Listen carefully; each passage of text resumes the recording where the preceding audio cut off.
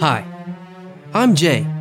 I'm here confessing, but also professing to crimes that will come if I remain mum. This is the tale of how I solved the homeless crisis in Cali with love.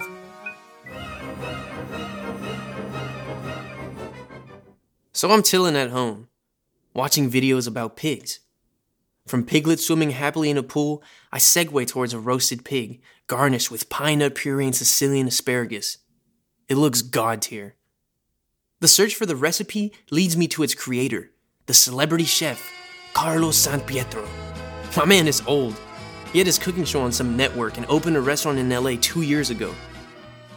The most recent news about him is sad.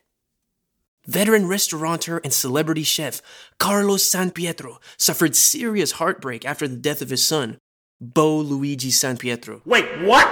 The cooking legend's 30-year-old son was found dead inside his California home. There's a picture of Bo, striking a pose at the opening of Santo Pietro's restaurant in LA. The red carpet Bo is no different from the Venice Beach Bo. You can put a sleaze bag in a Versace tux, but you can't put a Versace tux in a sleaze bag. I don't even know what I'm saying. I guess I'm stunned that I killed the son of a Michelin-rated chef with my amateur burrito. They call me a god. ABC News says, police have said that they do not suspect foul play, but BuzzFeed insists on the cause of death is unknown. I enjoy reading about Bo's death on all news sites. Hunters exhibit heads of big game above fireplaces. The picture of Bo on a red carpet is my hunting trophy. He was discovered in his bed around 11 a.m. on Friday, the coroner's spokesperson said. Although Pietro's housekeeper called paramedics, they were unable to revive him. Bo Luigi Sanpietro was pronounced dead at the scene. No mentioning of Nadej. Did she partake of my burrito? Judging by how fast Bo died, he must have consumed the entire dose of poison. Most likely they did drugs together. When he started convulsing, she mistook it for OD and peeled away.